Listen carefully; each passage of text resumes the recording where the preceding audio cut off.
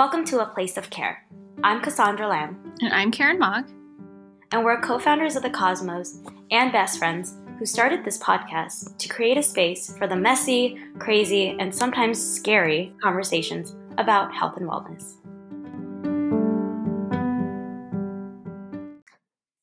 This week, we're talking about relationships during the pandemic, who we're dating or not, reconnecting with friends you haven't talked to in years, and being together alone with your roommates. Hey, Karen. Hey, Cass. How's it going? I'm going a little bit crazy, I have to say, from all the amounts of time spent talking and video chatting to people. It's been pretty intense. I actually think I've logged more hours on Zoom than maybe I have for my own self-care this week. So I'm feeling a little, social fatigue, and I'm actually ghosting a little bit on someone who texted me, a good friend actually. I'll just say Crystal, our mutual friend, who I was planning to have a video chat with today, but I've just been feeling overwhelmed because it feels like everyone from the woodworks is kind of coming out and wanting to connect with you. And this is not to say that I have like a ton of friends and I'm super popular, but it's just kind of been like that feeling of like a lot of relationships jumping into your radar at the same time. And I feel like I'm in a place where I kind of just need to breathe and maybe crawl into a hole, which is probably not something you would expect from an extrovert, but that's where I'm at this week. What about you? Yeah, I definitely relate on logging lots of hours on Zoom. I also think it's interesting to see the difference between last week, where I was really excited and happy to connect with a lot of different people. And I was always trying to think of who else I could call that I haven't spoken to in a while.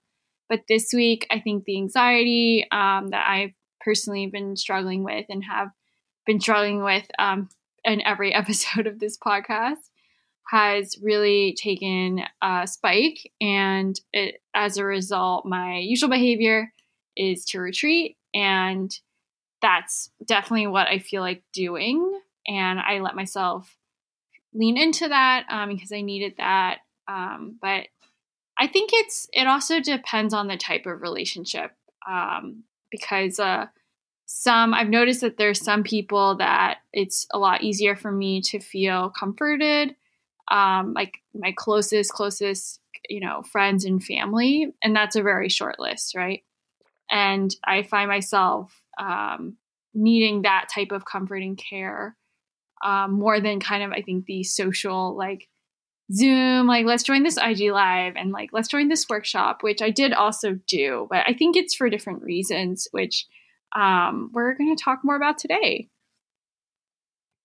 I think you touched on something really interesting that I've been feeling anxiety about this week, which is you're right. There are some people that I know I can talk to, and it doesn't feel like work. And I think one of those people for me is my sister. So one thing I'm grateful for during this pandemic and social distancing is we're getting into this habit of just casually calling each other. Like she never schedules with me in advance, so I never have to do the whole Google Calendar calculus, which I think gives me a lot of stress in general. So we just call each other when we have a free moment. We know each other obviously so well, so it's like we can talk about anything and nothing at the same time. It doesn't give me the sense of being cornered, but I find that like with other people who, I also really love it can feel like obligatory, or like I feel like I kind of have to be on more. And so I resonate a lot with what you're saying about like, that small group of people where it just feels comforting and full of care. So I'm curious, how do you, I guess, sort of navigate what the right balance is when you are feeling anxiety? Like, is that something I really resonate with? And maybe I can learn from you. Oh, good question. For me, it's a really somatic experience, anxiety, and I am really used to the feeling, maybe too used to the feeling. And I think it starts with just noticing that I have a lot of thoughts that are clouding out my ability to really think about anything else besides the anxiety. And once that happens, I know that anything else is going to fall to the wayside until I can manage my anxiety and take care of it. And I think it's really hard because depending on what relationship it is, people have very different levels of knowledge about my anxiety. There are people I've called that don't even know that I struggle with anxiety and depression, and that's totally okay. And sometimes that's in itself is really refreshing and really helpful because I don't have to talk about it. But those aren't going to be the relationships that I'm going to look to support me when I am having a really dark time. And so I think being honest about who in my life I can share that part of myself with, and being okay with, okay, some relationships I don't feel comfortable, or I'm not there yet, and I would like to be, but it hasn't, for one reason or another, progressed to a point where I have that comfort level. So it's pretty intuitive. It's not a very thought out process. I don't have a spreadsheet of all my friends next to who gets. There's a checkbox yes to call, no to call. Yeah, it's more a vibe or a gut feeling. And I also struggle with not wanting to burden people. And there are only a few people that I will call because I know that at this state of our relationship, it's not going to feel like a burden. So an example is my best friend from college. His name is David. He's an ER doctor in Connecticut. Shout out to all the healthcare workers who are on the front lines. And I've known David since I was 18.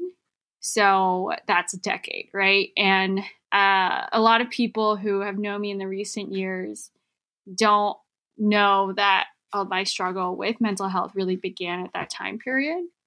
And so it's easy, I think, for people who have known me for that long for me to feel like they would understand my journey because they've been with me since the very, very beginning. And at the same time, I don't want to always burden him or some of my other college friends because I burdened them so much while I was in college, very, very unstable. And I did not go to therapy at that point in time. I didn't even know I had depression, anxiety. I was a high functioning depressive. I was just going. And as a result, I had major ups and major downs. And I had a really good conversation with my other best friend from college, Maggie, who's also an ER doctor. And I could spend a whole episode talking about how I ended up having best friends that are ER doctors. I see a pattern here. When I personally struggle with health anxiety, strange. But I think it goes to show just how caring and kind and generous they are. And I had a conversation with Maggie, and she came to visit me in San Francisco. And she was basically you weren't a very good friend in college. And it was very true. And it was hard to hear and 10 years later. But I think there's this real idea of being a burden. I think there's a lot of chatter about changing that frame of mind. And I agree with that. But I also own up fully to not taking care of myself and leaning entirely too heavily on people at that stage of my life. And so to me that there's some justification for kind of my thought process now when I reach out is I do know what it's like to be a burden on folks when you aren't basically stepping up and taking care of your mental health. And it took me a long time. I'm still in that journey. I'm definitely not all the way there. And so there are a few people who I reached out to kind of when I was in the very, very heart of my anxiety just a few days ago. And it's also a reason why, we're recording this podcast on Sunday instead of normally on Friday. I just could not pull myself out of it. And I only told a few people, and I'm not in the state of okay, I'm humiliated or embarrassed, but I am just going to be honest with myself that these are the 3-4 people that I feel comfortable being this way around. And most importantly, I'm committing to doing the self-work to pull myself together and move through this. And once I had reached that state, today, that's when I felt comfortable reaching out to a select more few people to talk about the experience. So that's a little bit of a long answer to how I kind of make these decisions. It's definitely not a science. It's very much an intuition. But I'm curious for you, as somebody who is extroverted. A lot of people know you as someone who, really loves being around people. Do you find it hard to step into these moments where you need time away? I think what is kind of something I think I've been in the process of understanding about myself is that extroversion doesn't mean you're like that all the time. I need actually a significant amount of time away from people, because I find that when I am around people, like, this is probably also exacerbated by the fact that I'm an empath. When I'm around people, and this can be virtually or in person, I give a lot, and I try to be really present and retain and really connect with people. So I'm finding that probably the person who's harshest on me in times like this is myself, because what I'm fighting, I think, is not necessarily the fear that my friends or people who love me won't understand if I decide not to hop on a video chat, if I decide, or if I don't text them back, or if I just take a while to get around to scheduling something. I'm not actually worried about that. I realize that it's this weird pressure I place on myself, because I think it connects to the part of my personality that's related to giving to people. And when I feel like I haven't necessarily filled my cup of alone time, which I know for a fact has not been, like, is something I've been working on for the past couple of weeks, it becomes very hard for me to feel comfortable giving that time away to other people. And then the weird kind of fallout of the social distancing thing is, like, all these articles are writing about, like, people who feel really alone or disconnected and want that connection. But I feel like I'm on the other side of it, where I was kind of, one thing I was looking forward to about social distancing was not necessarily being barraged with a bunch of, like, social obligations the way that you would be in, like, normal life, right? Like, because all the birthday celebrations are gone, and the things to do, the volunteering, whatever it is that there was on, like, a person's calendar before, obviously it's going to be postponed. And so I was excited, I think, for a moment to breathe. But because it seems like most other people are like, oh no, like, I still need this. I'm in a position where I'm, I think, trying to figure out in real time every single day, like, what are my boundaries and what do I actually feel comfortable giving. And so, like, there are, like, definitely there's, like, a small, like, I think, handful of people who I do talk to on an everyday basis, which is probably, like, my sister, you, and then, like, a couple, like, other really close friends that I'm in a group text with. But otherwise, I find that, like, it's really hard for me to take on much more than that. And I think it's also a function because of, the work that we do right now is so public facing, right? Because we are community builders in this moment, and we have a community that, we're holding space for virtually. And so I find myself, spending a lot of energy engaging and socializing, connecting there. So by the time I'm, like, out of my quote unquote work mode, I just honestly want to burrow my head into the ground and just, like, kind of disconnect for a while. And so it's been weird for me because I feel like I'm needing the opposite of what most people need right now. And I think I'm still figuring out what that balance is. But definitely feeling like I'm kind of running on empty on, like, enough disconnection time. So, like, not near screens. I think that's the other weird thing. Like, we're all on screens and on our cell phones so much more because of the fact that everything is happening remote now. And so I feel like I just need to, like, let go, maybe go back to an analog life for more hours of the day. So I think I'm having, like, a kind of, like, extreme opposite reaction in this moment. I'm so glad we started this episode just reflecting on where we're at personally as individuals, because it shows up in the way our relationships take form. And I think it's often hard to start a conversation with a friend or family member, or even, your partner, with the, hey, this is where I'm at, and this is why I'm going to show up in this way, or not show up at all.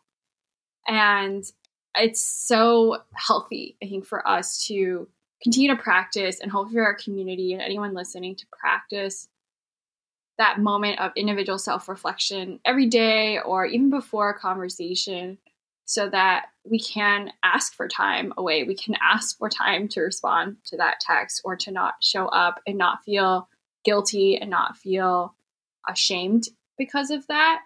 And it's something that is often, I think, really masked by these words like ghosting or it's hard to make friends as an adult, because I think some of the more nuanced reasons why we have those experiences is because people are going through a lot. And as you get older, like life gets more complicated, right? And you need time to process all of that. And so I'm not excusing everyone who's ever ghosted. I've been ghosted on for like no apparent real reason, and it sucks no matter what. But I definitely have been a ghoster. I have completely been a non-responder. And there are many, many times where I wish my relationship with that individual was at a point where I could tell them everything. And it just wasn't, right? And so there definitely is a point where I have to reconcile and communicate that, even if it's not somebody you're super close with, just out of like, for me, like humanity and respect. But these are some nuances that I think I'm really glad we started with that before we get into the different types of relationships that have been top of mind over this time period. And so the first one we wanted to talk about was actually friendship, which we've gotten into already. And I'm curious to hear from your perspective, which are the friendships that you felt like are closer or you feel like are growing more intimate and personal to you? And then which are the ones that you're feeling more distance from? You don't have to name names or anything, just like in general. I'm calling people out. No, just kidding. So right before the pandemic really hit here in New York, I had been doing this bi-weekly. So I'm going through this book called The Artist's Way right now with 4 other friends who I've become really close to. And for those who don't know, The Artist's Way is this 12-week creative recovery program workbook that's put together by Julia Cameron. Our group, because we were being really realistic about our time and our bandwidth, we decided we're going to do it every 2 weeks. So for us, it's going to be a 24-week recovery program.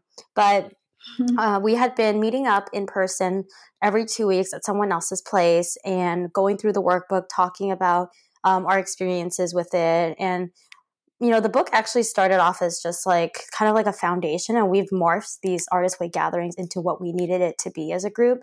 So going into social distancing, we had already been meeting up, like we'd met up 5 times already. And so that group I've actually remained super close to. We have a group text where we've gotten already into the habit of sharing challenges we're going through, practicing being proud of ourselves, and like, you know, acknowledging ourselves for when we, you know, learn something new or when something good comes our way. So that's been like such a really supportive space. And that's a group that like I'm continuing to stay in touch with, whether it's just through texting or we did an Artist Way gathering over Google Hangouts, and we all cried. We cried together at every single one of these gatherings because we get super deep into like our fears, our struggles, and we're really honest about our emotions. So that's a group that I've been really committed to. I think the second group of people that I've really made an effort to connect with are some of, so my sister obviously is someone that I am utilizing this time to hang out and get to know more. And I realized like through this kind of pandemic period that I have this weird formula in my head for like what a phone conversation needs to be with people.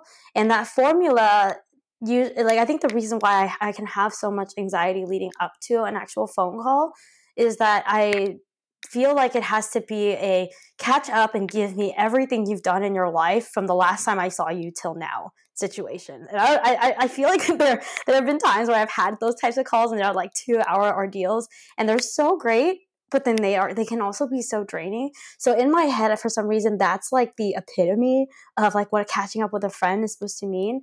But I'm realizing through talking to people like my sister or even some of my high school friends, or even like so I downloaded this app called House Party, and basically it's an app that tells you like, hey, like if your other friends are online, you can just hop into a room and video chat. It actually takes Wow. away like the planning Yeah. of a call, and it just depends on spontaneity, which is great. So I ended up like FaceTiming like our friend Vanessa Pham yesterday, or no, sorry, video chatting her for like just 10 minutes, and then that's it. And it was great. And we talked a little bit, but it wasn't this whole ordeal. So this pandemic is like helping me to break down that really like inaccurate idea of what a phone call with a friend is supposed to be in my head. And I'm hoping that what I get out of this process is kind of like falling away from that belief that it needs to be this whole thing where you need to give me like volumes of your life. Otherwise, it's not a good enough catch up. But so those are kind of the two main groups that I'm able to sustain right now. But I know I acknowledge in myself that I have like a block to talking to people more because I'm still working through like the definition of what a phone call is supposed to be. And I think the other weird thing that people don't talk enough about, just to connect it to the communication thing you were saying earlier, is like people have different expectations of what a phone call or a video call is supposed to be. And I never know how to tell someone like, hey, I want to have like a great conversation, but I don't want this to go over 30 minutes. Like it's so weird to like have to come to like to like cut off a friend. Well, like that was different, right? Because we had an excuse. We were like, oh, we have to record our podcast, so sorry, Karen, I gotta go. But like normally, like I don't want to have to lie. I wish I like. So what is like the way to just be honest about, hey, want to catch up with you, but I want this to just be like 30 minutes. Because there have been times where I've hung out with someone on the phone and they're in the middle of this like story, and I'm like, oh, I want to hear the rest of it, but we're definitely going to be here for like an hour. And so, yeah, there's a lot of like etiquette things around phone and video conversations that I think I'm working through right now. And maybe the reason why this is also like confronting for me right now is because we as a society just haven't talked on the phone very much anymore, because texting and, it's weird. I have some friends who Instagram DM me more than they actually like text me. And that's also strange. I've never treated that platform as like a text modality, but communication styles, TLDR, are really hard and confusing. So sorry if I'm all over the place. I'm kind of unpacking this as we go. And I just realized I don't really know right now what my kind of like what my boundaries are around that. I want to encourage you to not apologize for that and to feel comfortable saying exactly what you did on air. You want to hear what's going on, but you just want to keep it to 30 minutes. I think if somebody shared that with me, I would be really happy to abide by like that boundary. So you just definitely want to encourage you to keep forming that language and to, I think in many ways, like what you're saying is a reflection of what I think a lot of us feel about calling people. I was really hoping there'd be like a word for that feeling when you call friends you like haven't spoken to in a while, and like you want them to pick up the phone when you call, but you're scared they won't, and then they pick up, and then you're like, wait, how's this gonna go? Needs to be a word for that. So we'll come up with one. Or if anyone has a word they want to recommend, you can hit us in the DMs at Join the Cosmos or email us at hello@jointhecosmos.com, and we'll feature it in our next episode. But I definitely relate to a lot of what you're saying. I feel like I've never hung out more with friends, and that just kind of goes to show how, at the same time that I realize like I have deprioritized a lot of my relationships, and they do bring me a lot of happiness and fulfillment that I think I subconsciously thought wasn't that important, but actually is, especially to my mental health. And yet also I can't always be present because of my anxiety and because of personal things that I'm going through. And so striking that balance and communicating all of that is hard work. So anyone out there who like feels bad or just feels guilty, I just want to acknowledge that that's like a really normal feeling. I want to normalize this feeling because I'm tired of feeling bad about it. And I think it's hard to just kind of say out loud that, hey, this friendship is in this place where we have to do a catch up because we're not so close that we really know what's going on in each other's lives. And then those friends that you can just jump right into, like today and the last few days, I really didn't feel like talking to anyone that really hasn't been with me through the whole mental health journey. And that's a really, really, really short list. Not because, I don't want people to know, but because it's a lot. And I really don't want to burden that many people. And so when I talked to my friend David today, it was like really wonderful. And it went on for 2 hours, which was a lot longer than I planned. But it was really easy. Like we got into it kind of like in the last 20 minutes, but the rest of the time was just shooting the shit. And it's easy because we have the same dynamic as friends that we've had for 10 years, right? And you guys are very like jokey and playful and sarcastic with each other. So I can also see how that's like a nice kind of escape. I love your guys' dynamic. It's literally like a brother and sister who like can pick each other apart, but then come together at the end. That's a great way to describe this. Now that he's been mentioned so much, he has to listen to this podcast. We can pressure him. And then, there's the calls I have with my sister where I was just crying for the entire call for like an hour and a half yesterday. And because she's seen me cry probably for more than anyone in my entire life, right? I was a big crier when I was a kid. And that was the only person that I would be willing to really cry in front of. And my sister and I aren't even that close. Like we went through a really long period of time where we barely ever talked. And I don't think I've seen her for multiple years. But I recently have, since this pandemic started calling her every day, similar to you, and randomly. And there was a time period where she just would never pick up and we'd keep missing each other and we never make that contact. But during this time, we always call each other back. We always find a chance to connect every day. And sometimes it's about, relationship issues and like boys. And then other times it's like me just literally having an anxiety attack. And so she was able to talk to me in a way that I was able to feel calm, I was able to feel supported. And I think it's just so hard to ask for that. And I generally am sad that I don't think I can call like the majority of my friends in those moments. But I am also kind of working through that tension of like asking for support when you need it, not trying to feel like a burden, but also understandably realizing that it can be a burden to somebody who's going through their own shit, right? And like how to have that conversation of like, hey, like trigger alert, I'm about to like go in on like something really dark.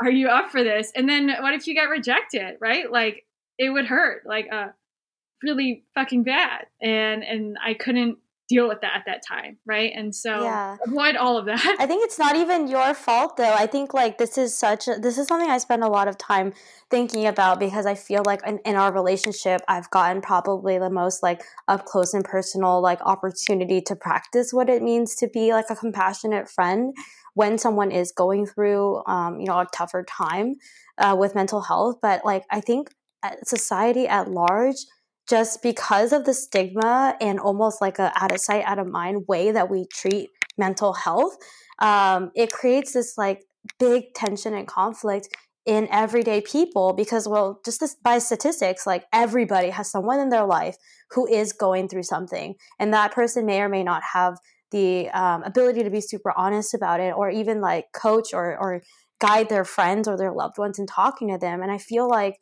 one, that onus should not be just on the person who's, going through a hard time. And two, it's also not something that is purely on, I think, like the doctor side either, because like, they just don't have time. So I wish that like there was some other entity that would like oversee everyone and just like do a collective like, oh my gosh, maybe we can do it like right now while everyone's stuck at home, just like force people to take this like Zoom webinar on like how to talk with people, who are going through different mental health things. Anyways, that's an idea if somebody wants to put it on. But like, I feel like that would be so helpful because it will address the elephant in the room. It kind of removes the blame or responsibility from any one party to initiate the conversation. Like it should just be like, how like first aid and is like or learning how to give people like, what is it, the Heimlich maneuver if someone's choking, like those are like basic things you need to know as a human. I feel like knowing how to talk about what your needs are with mental health and negotiate like what the right forms of support are should also be just like a basic human skill that you learn, like that would just make things so much easier and healthier for everyone. Those are my 2 cents. Love it. I think that's at least 5 cents. Okay, thank you. I think that's a really nice transition into the other type of relationship that has also been very intimate, which is your roommates right now. And I think depending on where you're at and who you are, your roommate may be your family or your just like stranger roommates or your friends. So kind of a catch-all. But Craigslist roommates are valid too. Yeah. And just to start off, what's your roommate situation right now? I am going through COVID-19 with one roommate. So I live in a 3-bedroom apartment in Brooklyn. But right before things got really bad, our third roommate decided to stay with a coworker whose family actually has a more of like a house situation. And so like for her, it was just more comfortable. And then she was also thinking about it being more comfortable for us. So now I have a 3-bedroom apartment with just me and my other roommate. And it's been really nice. I like normally, so I'm normally the only person in the apartment that has a job where I would be, working from home a lot. And so this is kind of the first time that my roommate is able to do so. And the transition was actually really smooth. Like we're both pretty different. And we don't have like a lot of like life overlap. This is a topic for another day, but I'm not the kind of person that wants to like be besties with my roommates, if that makes sense. Like I'm the kind of person that like wants to have a roommate relationship, but like where we're comfortable. We talk when we're in the shared living areas, and we're not afraid of like sharing music or getting to know each other. But like I don't want to know your whole life. Maybe it's because when I come home, I'm just like ready to kind of be in my space. But what I love about our relationship and dynamic is that we're both generally optimistic people with a decent amount of sarcasm. We both like policy, and like we're both like kind of in the weeds with like politics. And I think lastly, we both like really love music. And so, and he has very like quirky niche music taste. So it's always fun to share music with each other. We actually created like a coronavirus playlist together, like a collaborative one. So I feel really lucky to be able to go through this with like, someone who's like pretty easygoing, like who's got one foot in reality, but also one foot in like, yeah, you know what?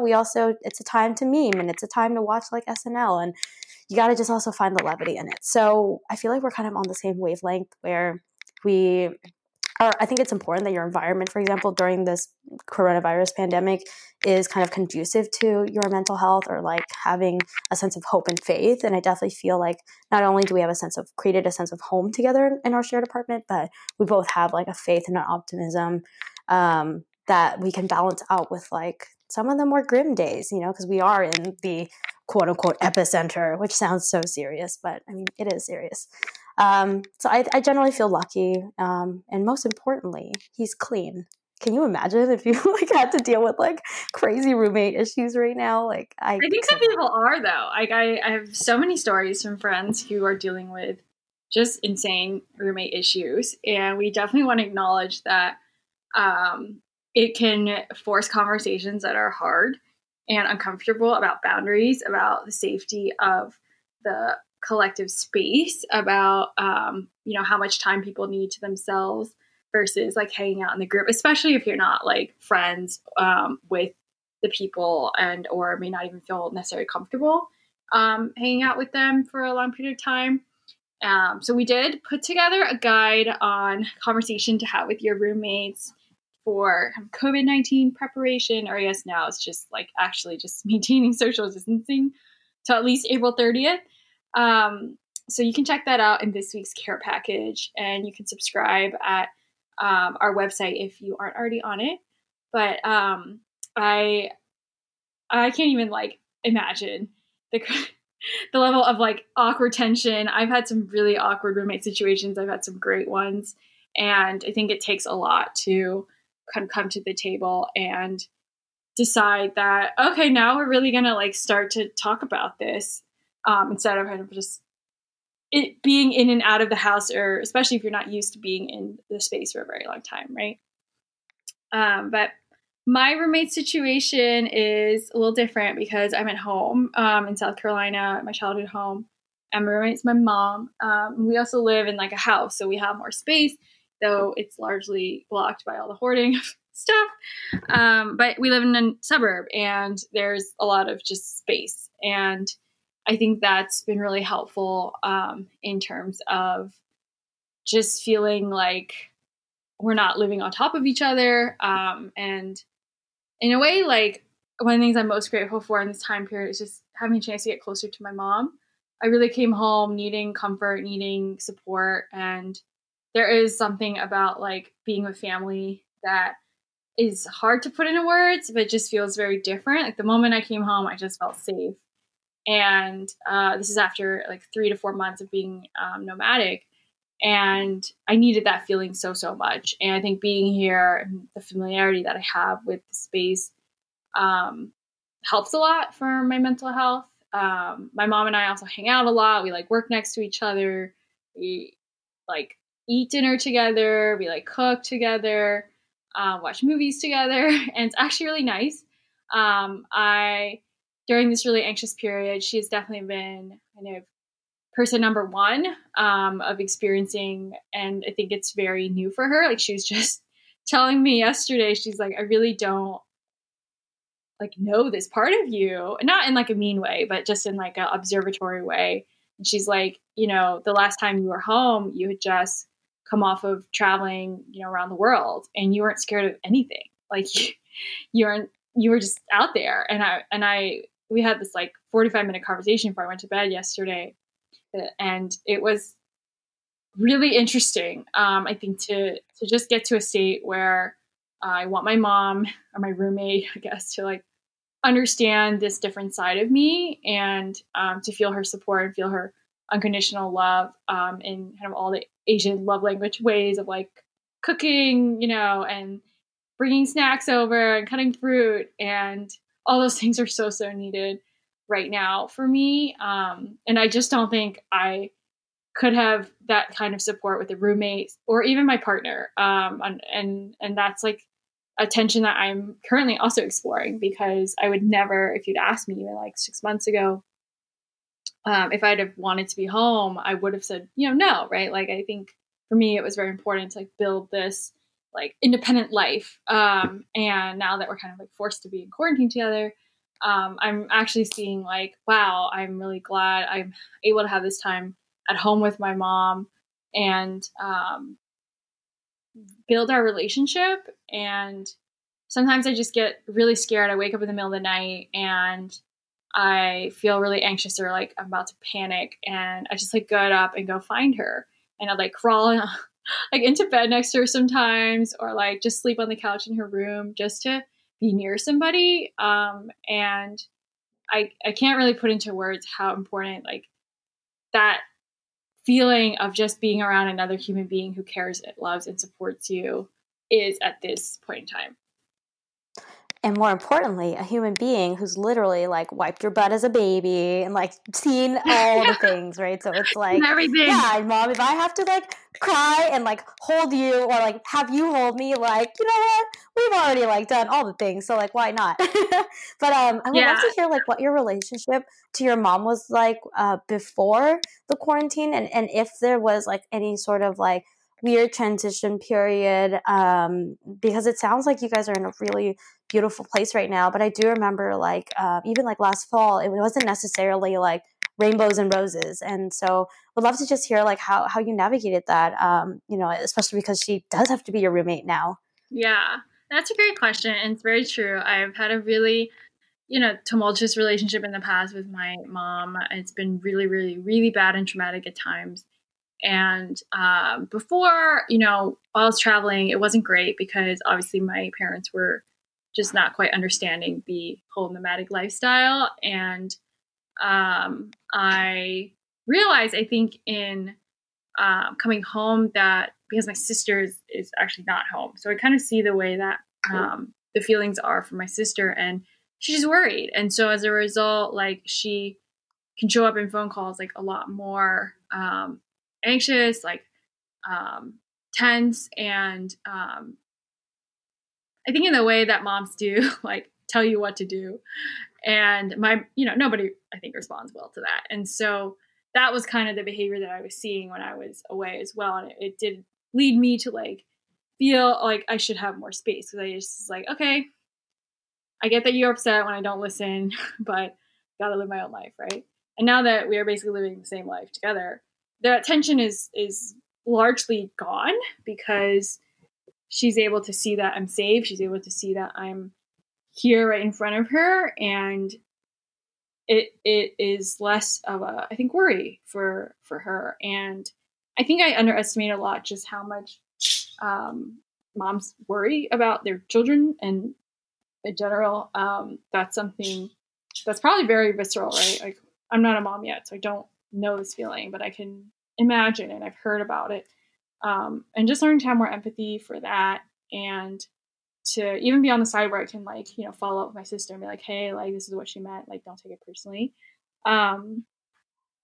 And it takes work, of course. I think just letting somebody be part of your life, I realize that's also the source of a lot of previous tension, is like she didn't feel like she was, and I didn't necessarily like want that, right? And now that we're kind of in the situation where it's really dire and I'm like concerned about her, about her health, like a lot of that stuff just kind of goes out the door, because the situation is like, okay, we all need to take care of each other, we all need to protect each other, as roommates, as family members, and in a beautiful way. Like, if there's a silver lining to all of this, which I know we're like desperately searching for silver linings right now, that can really change, I think, the nature of relationships, whether, it's you finally being able to feel close to your roommates, or whether you're having really hard but necessary conversations with your partner about boundaries, whether you're learning your own boundaries. I think there's so much like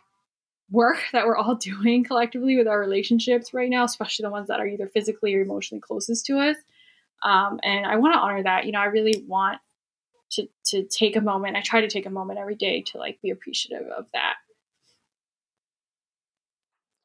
I think you touched on something that's so, I think, quintessentially hard about like the child-parent relationship, which is like the worry gap, and how worry translates so differently from their lens, through their lens, and then through our lens. Because I like when you were sharing how like her worry would sometimes cause you to like, have an aversion, or like want to run away, or just like create more distance. Like, I resonate a lot with that, because sometimes it comes out, well intentioned, but it might come out as like pestering or telling you what to do, or like they, in some way maybe just don't want to honor a part of your personality that you feel is really important to you.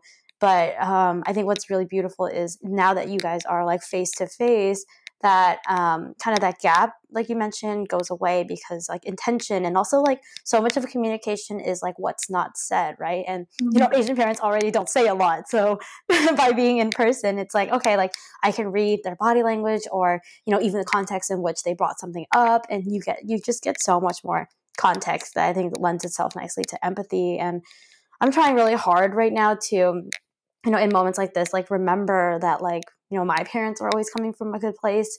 Like, I was just thinking about how yesterday my sister texted me. She's like, oh my God, I'm trying to teach mom how to use Zoom right now. And my mom is not somebody who knows how to use a computer. My dad's the only one who knows how to use a computer. And I had like real empathy for my sister, because like, I think there's nothing harder than trying to explain something on tech remotely to your parents when you're not even there to like kind of guide them through step by step, like tactilely, like where this button is and this is the setting. But even in moments like that, where I'm just trying to come back to like, okay, like, this is really important, and they're asking because like, like that's like they taught me how to ride a bike, right? The least I can do is now teach them how to like use Zoom or whatever, and like not to get annoyed. But I find like that's a lot easier when I step away from like a knee-jerk reaction and go back to like, okay, like think about the context. Like, they want to learn how to use Zoom so they can connect to their friends. Or like in my mom's case, she wanted to take a Zumba class that her that somebody at her gym was like now offering on Zoom. And so that's something that I'm like always trying to work through, because like my younger self, like my college self, definitely was a lot brattier and just like not able to do that. Like, definitely like had my head like, you know, in the wrong place at that time and was not very understanding. So I'm trying to like work on turning that corner, and your story gives me a lot of inspiration. Oh, I support you, and it's hard. Like, it's so, so hard. So, all for the journey. I want to spend a few minutes, though, on a more, I don't know if it's more fun. I guess it depends on who you are, on talking about, like, love and dating during this time. I've heard a few stories, some more insane than others, about how people are still online dating and still, I think as an article I read, apocalyptic booty calls. You know what those are, and I really hope people aren't actually making them. Because that is a great name, an apocalyptic booty call. Like, if you were ever to booty call, like, why not do it in an apocalypse, yeah. right? Like, there's something about the intensity that just makes it so much more like interesting. I like, as an observer, I'm not partaken. Yeah, I mean, first, I really hope people aren't doing this because it does break social distancing. And I did hear some stories of people who were still like going out on Hinge dates and inviting people over, strangers over, and that kind of really being scary. But at the same time, some people are just doing the online thing and having online dates and seeing that they're having to talk a lot more and communicate a lot more, right? But that it's also hard to like feel that physical intimacy and connection, which I do think is a big part of dating and fun part of dating. So quick check, relationship status. I am in a long-term relationship, and Cass, you are Self-partnered, baby. love it, love it. And so we don't definitely do not represent the full spectrum here. But I did want to spend a few moments kind of just hearing from you, like, generally, how has the quarantine affected or not affected your thoughts on love and dating? Are you about to text your crush that you love them because now's the time? Or are you just chilling on it and doing that self-love? You know, so I have been happily, voluntarily self-partnered for, I guess it'll be close to 2 years in June. And like and you know this story already, Karen, but like in part, like the very first year of being self-partnered was intentionally to focus on my healing, because I came out of like a really bad relationship and a bad breakup with someone that we can just call Voldemort. But that was like really hard. And so I wanted to spend that year really kind of diving into like who I am and how I got into that place, and kind of like just understand what my needs are. I was somebody who, like, in high school was in a 2-year relationship. In college, I felt like I had some pretty serious relationships, and I was, I guess, in some way or other, always sort of like engaged or like interacting with someone. And I feel like, you know, now that I'm in my, well, I guess I was in my mid 20s when this happened, but going now into my late 20s, and realizing that like this is kind of the first time that I'm really getting to know who I am. Because college was like, honestly, I had very strict parents. So college for me was like, woo, I can finally like do stuff. I have my own life. Like, I can date. And like, I feel like I got really wrapped up in that. And rather than spending that time getting to know myself, I was spending that time getting to know like who I was in relationship to other people. And that sort of like continued even after college. And certainly when I first moved to New York, because New York is also such a weird city to date in. Like, I feel like dating is like literally an active pastime here. It's like its own category of hobby that single people do. And and so when I moved here, it was like, I guess it was one way to meet people, right? It's like I was either meeting people by working out or going to yoga studios, meeting people through coworkers, friends, and then there was this whole other category of meeting people just through dating. And I think in some ways I felt like that's just what you do when you're young and single and just newly moved to the city, blah, blah, blah. And so I think I realized when I got out of that breakup, I was like, whoa, I don't really know who I am. So this is like an opportunity to like to dive deep, like deeper than surface level, because I feel like it's really hard to know who you are when you are like deeply in relationship with other people, unless you've done that work beforehand and now you're choosing to be in a relationship. But that wasn't the case for me. So I was self-partnered for over a year, and I continued to be self-partner after that like arbitrary 1 year period that I gave myself to kind of become like my own best friend, because quite frankly, and this is like, I don't know if this is like right or wrong, but like I'm just tired of men, and I want to just put that out there. I think it was a lot of this was exacerbated by just like maybe in New York City. There's just because there's so many more people. You're on average you will brush against more like assholes or just like people who are not necessarily equipped to talk about feelings, and so and ghosting is a very dominant thing here. Hookup culture is very dominant here. And there's just like this like lack of like decency in terms of like how you treat the other person, or also like a lack of transparency that's so normalized in dating culture here.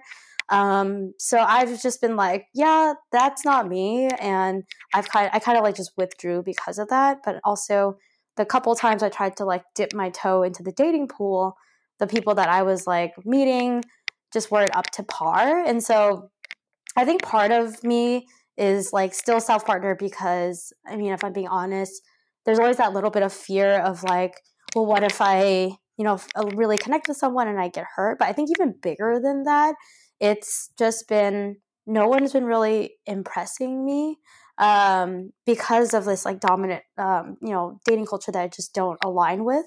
And so I think I've kind of reverted to like, I'm just going to be in my own lane, doing my own thing, investing time in things that I know bring me joy, which is like my yoga practice, working on the company with you, really connecting and like deeply investing into the relationships I have with my friends here. And I feel very proud and thankful that I put in like all the hard work to have like powerful, vulnerable relationships with both like men and women in my life, like platonic relationships. I've been like working on my family relationship, and then just continuing to honestly do me. And I've been on this like whole self-love thing for the past 2 years, so I feel like that's already like a full-time job, and dating just is not something I necessarily have time to invest, I think, energy or bandwidth into, as an active activity. Yeah, so I'm kind of in this place where, if someone is going to come into my life, they're going to come through the avenues that I'm already investing in. And that feels like to me a better like ROI than, trying to go on the apps. But I also think you have to know who you are. Some people do really well on the apps. I know that like someone's profile will never capture the fullness of their personality, or like even have that spark that you just referenced, right? Like that in-person spark of chemistry. I know that I can't get that over a profile. I know that also I'm like way too judgmental when all I have is a photo and then some of their like responses to questions. So like I recognize I have a lot of bias. That's not fair. And so just playing the whole game of the online apps, I feel like you need to have much more open mind than I do. So I've kind of removed myself because I know that I have this very strong bias. Yeah, so it's weird because as someone who's 28 years old and like who does have a lot of friends who are like either like partnered or like actively dating, to be the person who's like very okay, like one, not actively dating, and two, like just not even on the apps, you definitely feel like you're in a minority. But I feel good with where I am because there's no question that the areas I invest in my life are areas that nurture and nourish me and pay back in like beautiful dividends, right? Because these are relationships that I'm already invested in. So yeah, coronavirus hasn't changed that, and if anything, it's given me more time to just like honestly fall more in love with myself, which is a lot harder than you would think because like we're the hardest people on ourselves. So I've still got work to do with like the most important roommate in the world, which is me. I love that so much. Thank you for sharing. And I think that's another like really beautiful silver lining of this timing is that you do have this time. There's no more excuses of being too busy to like be there for yourself. And I also agree that that's the most important relationship that I am working through right now as well. And it's the hardest one, I think, because as you said at the beginning, it does affect all of your other relationships that are close to you right now or even a little farther away. And the more that we can, like, I think we can work on that, the more we're going to be able to communicate with folks we love, what is going on with us and how to support us, which is really, really hard. But tell me about your relationship. I think what's so unique about you and your partner is like you guys have not only been together for like long enough to know each other very well, but like you've had like chunks of time where you've kind of like been together and then not, and then been together then not. So do you guys feel like well set up for this kind of situation right now? And I'm asking about that because like some people right now are for the first time realizing like, oh my gosh, I don't know how long I'm going to see you. But I feel like you two have like experience in that. So how has it been going for you?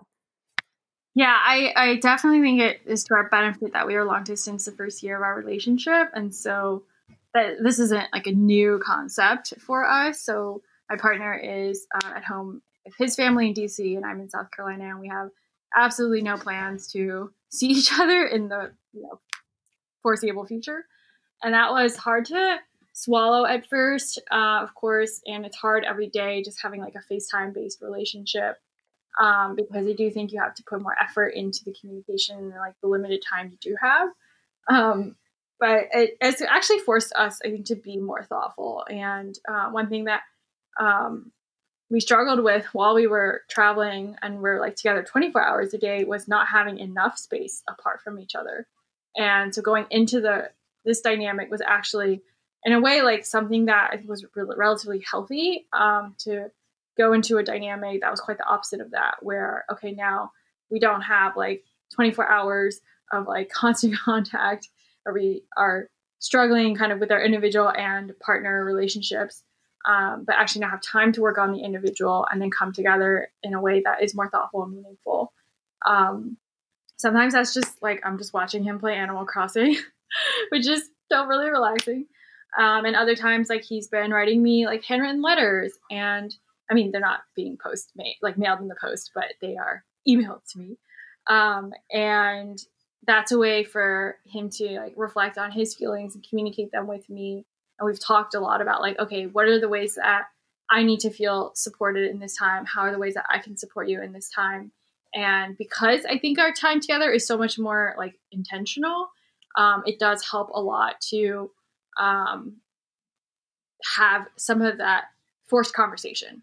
And it is overall something that is still like day-to-day hard, because of course I want to be with the person I love, and like I want to have that support. But I was watching The Bold Type, which, going to quote right now. You've been in love with this show.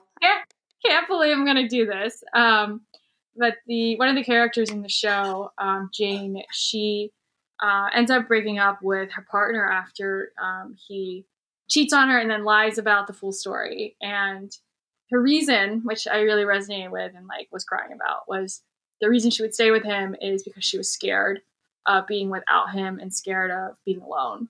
And I think that's a very, very, very real feeling. And I think it's okay to have that feeling. But for her, her choice was to actually choose the harder path, which is to go and be alone. Because she felt like staying with him would be for the wrong reason. It would be because she was scared. And in a way, I related to that because, for me to step into not being scared means being apart from this person that I'm like, did end up having some degree of codependency on. And that's something that I continue to want to have in my relationship. I really wanted to change that dynamic. And so I have really seen this as a point in time, as I was talking about earlier, that I need to work on myself. I need to work on my mental health so that I can show up in my relationship, my friendships, my relationship with my parents and my family in a way that is what I want it to be. And I have definitely more of a sense of what I don't want it to be than what I do. But I definitely know it's like not being codependent, not being, an unstable burden on people, and being able to be very clear about the support and I need and the boundaries that I need. And these are all things that are daily, like affected by my mental health. Right. And so anytime my mental health slips, as it did just, a few days ago, I feel like all my relationships kind of start rocking, like they're not steady anymore because I can't show up in them. And many, many times over the course of the last 3 months, this is what happened in my relationship. And so overall, like I do think, as you've said so eloquently, Like the most important relationship is the one that I have with myself, and it affects everything else. And so that's the one I want to really work on and allow myself to show up better in my relationship with my partner. I think it's so cute that he's writing you emails, electronic mails. That is so sweet. But wouldn't it be even cuter if, like, I mean, maybe I watched The Notebook too many times, but you guys could snail mail each other and keep the letters like Noah and Allie did. That would be like love hashtag in the time of coronavirus. Oh my God. That's really cute. It's like a movie. I love that movie. Movie to rewatch for sure. I'll send him the rec. Yeah. I mean, like, get him to start writing you letters. It would be exactly like the same storyline. But I think what's really kind of like beautiful from a timing perspective is like how you got into like this place with your partner, because like you said, you guys went from too much time while you were traveling together. And while you were simultaneously going through some of the health anxiety stuff that you've talked about in this podcast, and then like once you got to kind of at least like a bit of a plateau there, that was when you two had to separate, and you got that time to work with your relationship on your mom, with yourself, and I feel like it's like this strange perfect opening of time where it's like you were with him like during the beginning when it was really tough, and now you were like, I know that the rest of this path is like just for me, and I can't have you I can't have you around, I guess, physically, but I also like no, I can't just have you around emotionally, because it's like I got to learn how to walk on my own 2 feet. And I want to reflect back to you that I've really seen that.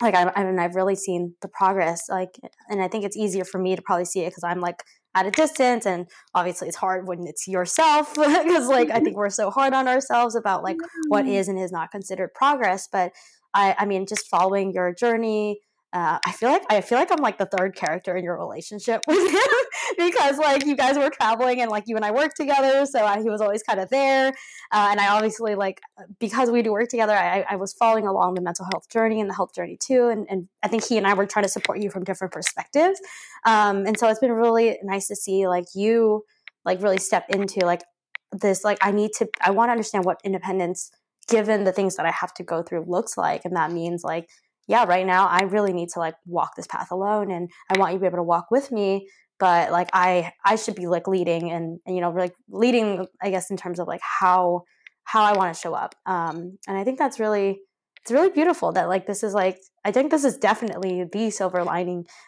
here, and I'm excited that he and I get to see, I guess, like where you go on this journey, and we get to also continue to learn about like the best way to support you and like all our other friends in this strange time that we're living in right now. I love how we are able to end this episode on a positive note, despite like all these weird and angsty and uncomfortable but valid and real feelings. And I am so grateful for your presence in my life and our relationship. It's just one we did not talk about in this podcast, but maybe a bonus episode. But that's all the time we have for today. So tell somebody you love them, text your crush. I'm still a big believer in that. Give somebody close to you a hug which doesn't require social distancing or breaking social distancing. And send us any stories that you have about relationships that matter to you, and we'll shout them out in our next feature or next episode. Yay! And so, to end this episode, Karen, what does a place of care within the context of relationships look like, or sound like, or feel like to you? So I definitely wrote all my friends on my Zoom link because I think the idea of just the grid, seeing everybody that I love, not necessarily like talking to me, just like passively doing their lives. And this sounds really creepy. Maybe I should change my answer. But I think just being able to be part of the lives of the people that I care about and be there and support them as they have supported me. I love that. Also, really quick thing about Zoom. If you guys don't know, if you go to gallery view, that's how you can see all the faces. It definitely took me like a week before I realized, like, how did people get that? And I realized, oh, you got to click gallery view. So if you want to see all the faces of the beautiful people you're connecting with, make sure you hit that. I don't think it's the default. Usually it's speaker view. So Pro tip, Zoom. Also Zoom, feel free to sponsor us. All right, I'll talk to you next week, Cass. Have a good night of self-love. You too. Bye, Karen. Bye. A Place of Care is a production by The Cosmos. We create wellness resources and community for Asian women to flourish and thrive. You can follow us on Instagram at JoinTheCosmos and read more about what we do at jointhecosmos.com. Start your 2-week free trial of our Wellness Confidence membership today to get access to vetted Asian women practitioners and connect with our community. We'd love to hear from you. Leave us a voice note on Anchor or email us at hello@jointhecosmos.com anytime.